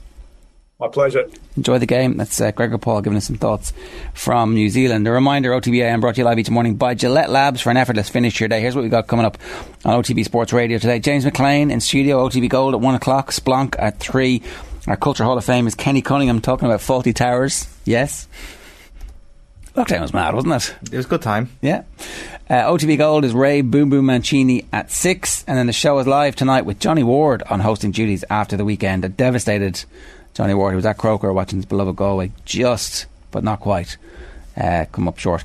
You can follow Off the Ball across all our social channels. Subscribe to our YouTube channel. Be sure to download the OTB Sports app. Up next, we're live with Tipperary legend Pádraig Maher reflecting on the weekend's hurling semi-finals. First, here's Limerick manager post-match reaction yesterday. John Kiley talking with Stephen Doyle. Back soon. OTB AM. All right, 12 minutes past 9. Carl Malani is with us. We're going to talk hurling with Pádraig Maher in just a minute. I know you were working on the minor All-Ireland final. Yeah. Unbelievable drama at the end of that game. Unbelievable heartbreak for Offaly, and probably a bit of righteous justification that they should have had a free out in the build-up to the goal. Yeah, I think so. A lot of outcry on social media, I know, after the game from Offaly supporters that they should have had a free just before the free in was awarded for Tipperary. Probably justified. Having watched the coverage back, I think a lot of people would say that maybe they could have got a free out. But what a game, what an occasion, and the way to lose it is just absolute heartbreak for Offaly, because they dominated the game. They were 6 points ahead at half time. They were really on top. The crowd was behind them. They looked in total control, and even with all the players back, the fact that McCormack got that flick to it, what a finish it was, by the way. Like, that's the other thing, you know, the never say die attitude from the Tip Miners is something that it's very hard to coach that level of resilience. You can work on it and you can talk about it, but for them to just have that as well. Yeah, I mean, what an achievement. And the scenes, I mean, they were so chaotic, because a puck out happened after that goal went in, and the sideline was very chaotic at that stage, and then the final whistle was blown. Offaly actually got possession from the puck out and had a chance, but they lost possession and Tipperary won it back, and then the final whistle was blown. But what a game, what an occasion. Sellout crowd in Nolan Park. Just wonder for the players at that age, when they're only 16 and 17, it's such a difficult thing to comprehend for the Offaly players that it was just taken from them right at the very end. But yeah, what a great occasion. Pádraig Maher is with us. Pádraig, good morning to you. How are you? How are you doing, lads? Yeah, before we get to the seniors, the response in Tipperary to the minors is just saying they're incredible fortitude for them to come back from 6 points down and to come back at the last minute and to win it. Heartbreak for Offaly, and I'm sure your heart goes out to them, but at the same time, there's something steely about that Tip minor team as well. Yeah, you know, I was down there during myself yesterday in Nolan Park, and well, I suppose it was an unbelievable occasion. You know, 27,000 people all there for the minors. You know, that was above in Crow Park. You know, everyone's there primarily for the senior game, and the minor game probably gets overlooked. So, first of all, it's a fantastic occasion. The atmosphere was unbelievable, and the game lived up to the atmosphere and the occasion then as well. It was just unbelievable, and the way to finish then, obviously, you know, Tipperary would be absolutely delighted the way they snuck the victory, but you'd have to feel for Offaly, like, you know, to lose an All-Ireland like that, and especially when you're only 16, 17 years of age, that is tough, like, but you'd be hoping that they learn from it and they'll use the experience going forward to help them, because there's some cracking hurlers. Yeah, and hopefully that's the rebirth of Offaly hurling, or the start of it anyway, because it'd be great to see them back competing for Leinster titles the way, you know, they were 20 years ago. Let's talk a little bit about the Saturday game first then, if we can get your thoughts on that, Pádraig. The non-appearance of Clare in that first half, obviously Kilkenny need to get huge credit for it. It's one of the all-time great 35 minutes from Kilkenny. It's right up there with their All-Ireland final against Waterford all those years ago with a completely different team. So how do you judge that? Is it Clare not showing up? Is it Kilkenny? Is it all on Kilkenny's greatness in that first half? What's the split? I would say Kilkenny definitely upped their performance, obviously, from what they've been producing the last couple of weeks. You know, they were absolutely outstanding all over the pitch, and they put so much pressure on Clare. But at the same time, there was a bit of a malfunction in Clare. You know, they kind of were going away from what they were doing in Munster a bit. Look, they were so direct with the ball, and that's what Kilkenny love. I know from my own experience down through the years, and it's the way the Kilkenny players are brought up. They're used to that man-on-man, you know, high field, and, you know, beat your own man in their own position. And Clare kind of played into their hands that way. You know, they were just dumping the ball down the field, and fair enough, you had Peter Duggan in that in the full forward line for Clare, but you know, Hugh Lawler and these lads just gobble up them high balls, and it suited them down to the ground. So I would say, you know, 60% if it was Kenny's performance and the way they approached the game, and you know, the other 40 of them was kind of Clare, a bit of malfunction from what they were used to over the last couple of weeks. Do you think Clare got in their own heads a little bit in preparation for this game then, going away from what it was that had made them so brilliant in Munster over the last 2 months? I wouldn't say that. Like, you know, Clare, that's why their third appearance in Croke Park since 2013 final, including the 2013 final. So, you know, you can't say that they probably got ahead of themselves. You know, it's just, I suppose, the pressure of and the occasion of the semi-final, and then obviously again, as we spoke about, the pressure that Kilkenny put on them. And you know, Kilkenny are used, that's Kilkenny's backyard for all the world after Nolan Park. You know, that's where they play all their hurling mostly. So, you know, they're well used to the occasion and the surroundings, I suppose. And I suppose Clare probably the occasion maybe got from a small bit. But you'd have to say, look, fair enough, Clare didn't produce what they have produced in Munster. But Kilkenny definitely upped it. Oh, Skype has gone there to Paddy. We'll get him back in a second. I guess my point is trying to, did Clare overthink it a little bit, like going away from the patterns of play that have been so spectacularly successful for them, and maybe they weren't allowed to. I don't know. That's the bit that we'll have to try and sift through over the next 2 weeks. Well, I guess the point still stands that Clare had 24 wides. So that suggests that Kilkenny maybe weren't as bulletproof as the final result might suggest. And you have to ask the question, why did Clare have so many wides? Is that a combination of factors in terms of back in Croke Park, the pressure Kilkenny exerted on them, the pressure of playing in an All-Ireland semi-final, or was it just an off day? Maybe a combination of all of those sort of factors. But definitely a sense from Clare's point of view that, you know, if you even reduce that wides tally by 6 or 7, you're kind of in the game and still hanging on, even when they were struggling at various stages. Disappointing end to the season for them. Obviously they exerted so much energy in the Munster Championship as well that maybe it just was a bridge too far. But I mean, from Brian Cody's point of view, I mean, he has masterminded this again. They're timing the run to perfection, and it's not that long ago that, you know, we were saying that the Leinster Championship final against Galway was subpar in terms of its standard, and then you see the turnaround in Kilkenny's performance the last day. And I think it's Eddie Brennan writing in the Independent this morning about how they love to have that 4-week break when he was playing as well, that it was the ideal preparation time from a Kilkenny point of view, and that you can get the previous fixture out of the system, the lads can have a night out, then you can have your training weekend, and then these internal matches that we hear so much about from a Kilkenny point of view. It sounds like they were doing a lot of that. Yeah, that's what Cody was saying, they were doing a lot of that. Pádraig Maher's back with this. The point that Cathal makes about the wides that Clare had, again, you know, is that malfunction that we're talking about. A lot of that is on them, some of it's on Kilkenny, and that's the thing that's going to annoy them. But it's also, I wonder, perhaps the thing that gives them a bit of comfort. They created a lot of chances, and next time they're there, they'll actually be more used to the surroundings, and they should be able to score points at a higher clip. Yeah, definitely. Like, you know, they produce a lot of I suppose chances, but look, I'd argue then as well that they had 24 wides, but probably 10 or 12 of them shouldn't even be taken on from the positions in the field, I felt myself. But they did get a lot of opportunities, and again, maybe it was just that obviously lack of execution, but you know, a bit of composure and the big day maybe as well, and the thing was away from them, you know, fairly early on. So a lot of wides, and you can't afford to be shooting that amount of wides in an Ireland semi-final against Kilkenny, you know, especially when Kilkenny are so in form. The thing about the growth of this Kilkenny team is that they've actually unearthed starters who are as good as anybody else in the country in almost every line of the pitch. We've known for ages that Adrian Mullen was going to be really good. He got his injury, he's recovered from his injury, he's back to where he was. We've known for ages that Owen Cody was going to be good. They're 2 young hurlers of the year, but they're now like proper, they're men, and they're playing like men. It's the defence that has added, you know, stereotypical teak tough Kilkenny defenders who are not backing down, but who also have ball playing skills that are able to find little pockets of space for the man that they're passing to. So is that what's transformed Kilkenny from a team who we didn't really think were genuine All-Ireland contenders into a team who now are All-Ireland contenders, clearly? Yeah, you know, definitely they've evolved their game, you know, in the last few weeks, definitely. You know, obviously Kilkenny were renowned for their, you know, more direct approach to the game, but they're definitely, you know, mixing it up now with the short ball. Richie Reid, centre back there, sitting in the pocket, is definitely, after changing their style, even himself alone, because, he's able to give that long ball, obviously, but he's very good at picking out treading the ball through the middle of the field as well, the short 30 or 40 pass that opens up defences. So they're definitely evolving, and as you said, their units, their back unit was absolutely outstanding. They have that grit, determination that you associate with all the Kilkenny backlines, but they're all well able to hurl themselves. Great ball players.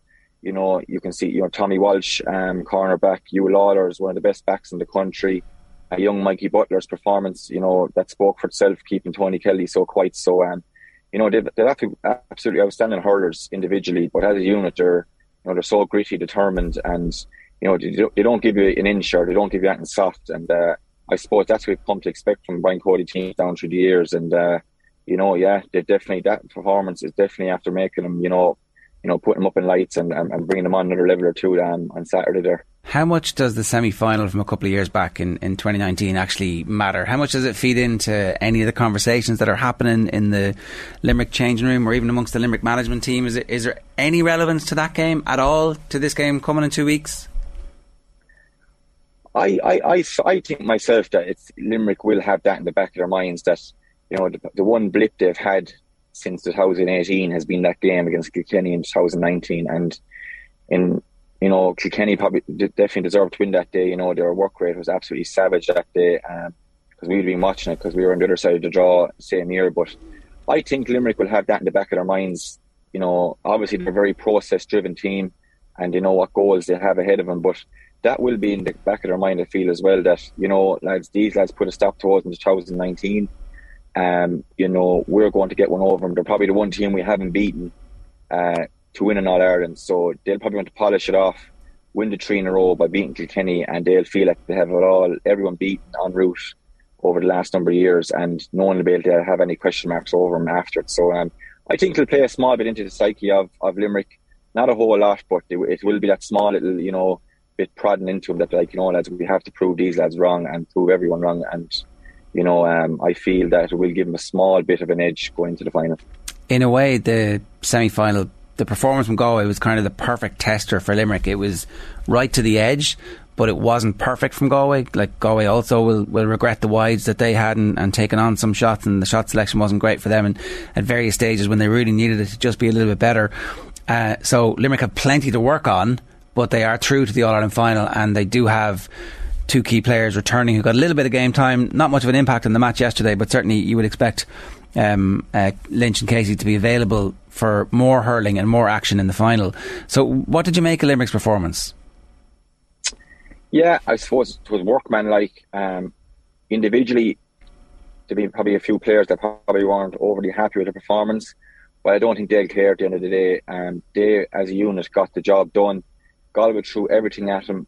In fairness to Galway, I was one of them that didn't give them a chance. I thought to be a 7, 8, 9 point gap between the two of them at the end of the day, but Galway proved a lot of people wrong yesterday. In fairness to them, they put everything into it. Ides probably came against them in the finish, but Limerick will be so happy leaving there yesterday. The clip of the final whistle going and Paul Kinnock embracing John Kiley, and Paul Kinnock just puffing out his cheeks, in pure relief. Like, they were just happy to get the job done, get over at Galway and get back to the final. And look, individually, probably a few performance levels dropped in Limerick, but as a whole, as a unit, including the subs bench, they all contributed to getting them over the line, and as you said there, getting Cian Lynch, Peter Casey back in the field. But the one man then the Galway lads forgot about was David Reedy, and I think he changed the game for Limerick when he came on.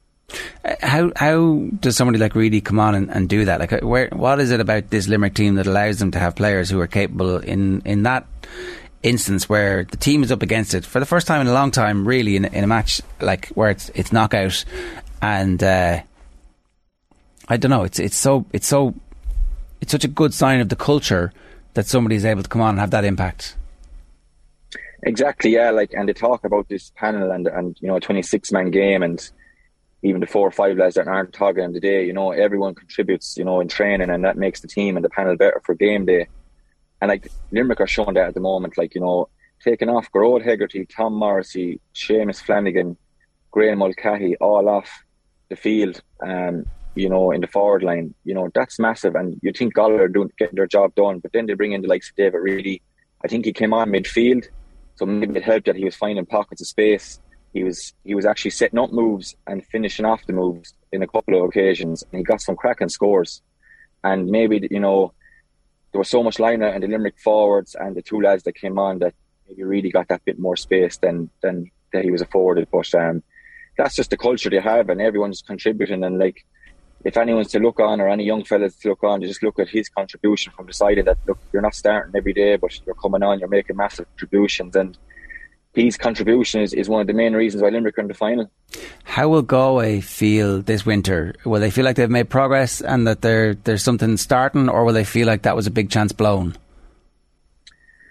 I'd say if I put myself into a Galway pair of shoes now this morning, or Henry Shefflin's, they'll probably feel like a missed opportunity that they had, you know, Limerick on the rack. You know, they were given everything. They were fighting, harassing, harrying all over the pitch, the middle third, especially in the second half. They just didn't put them away. They weren't clinic enough with, you know, their shooting. Again, near the end, when they fell a point behind, there was a few aimless long balls, again, similar to what they done the day before, that probably, you know, played into Limerick's hands as Limerick were sitting back. And they're the times, they're the moments you talk about throughout the year that you keep your composure, maybe play one or two sharp passes and work a score like they'd done early on in the game, you know, and that just went away from in the end. So I feel like Galway will probably think it's a missed opportunity this morning. You know, as I said, Limerick probably weren't firing all cylinders individually, and that was their opportunity, as I said, for their starting forwards taken off. But again, you know, Galway probably will be disgusted, especially after losing the Leinster final. You know, but again, I suppose they finish in a bit of a high that they perform, that they know they can get to that level and challenge the All-Ireland champions. So for Henry, there's plenty to work on for next year, but you know, there is a lot of, I suppose, positives there too, that they can play with the best and mix with the best. Great mind games from John Kiley in the interview that we played just before you came on there, where at the end of it he was talking about Kilkenny obviously being the form team heading into the All-Ireland. You're like, not sure anybody is going to be making Limerick underdogs. They can try, but I don't think it's going to work from Kiley and Kinnerk's perspective. But look, as you said, there's that little chip on their shoulder about the fact that this could be a 5 in a row that they're going for. Instead, it's not, because Kilkenny obviously interrupted it. So how do you think the two teams match up? Yeah, I think John Kiley's been he's playing a few mind games there already, and you know, even Shane Dowling yesterday in the Sunday game had a few similar comments as well. But look, that's naturally going to happen with when teams are facing each other. But matching them up, look, to me, Limerick are favourites. I'd expect Limerick to win, but nothing like what we thought they were going to do to Galway. I think Kilkenny are going to come with all guns blazing. You know, Brian Cody's after getting back into All-Ireland final. You go head-to-head player for player. You know, there probably isn't a whole pile in it individually. Obviously Limerick have a fantastic unit and a squad, but then you see like Kilkenny, then they have Walter Wald coming on. You know, Richie Hogan was held in reserve, Killian Buckley was held in reserve, you know, Conor Fogarty was as well. You know, there's a lot of experience in that Kilkenny bench as well. So look, Kilkenny are going to have the confidence too of 2019 of what they can do to Limerick when they bring all, you know, the aggression and work rate. And you know, but again, it's going to be fascinating because, as I said, Limerick have probably that chip in their shoulder with Kilkenny, but Kilkenny won't be afraid. Kilkenny are never afraid of playing anyone, and you know, so it's the makings of a fantastic game. I think Limerick will win by a couple of points, but again, you won't be surprised if Brian Cody pulls this out of the fire with Kilkenny. And like, to me, if he does, it could probably be his most best.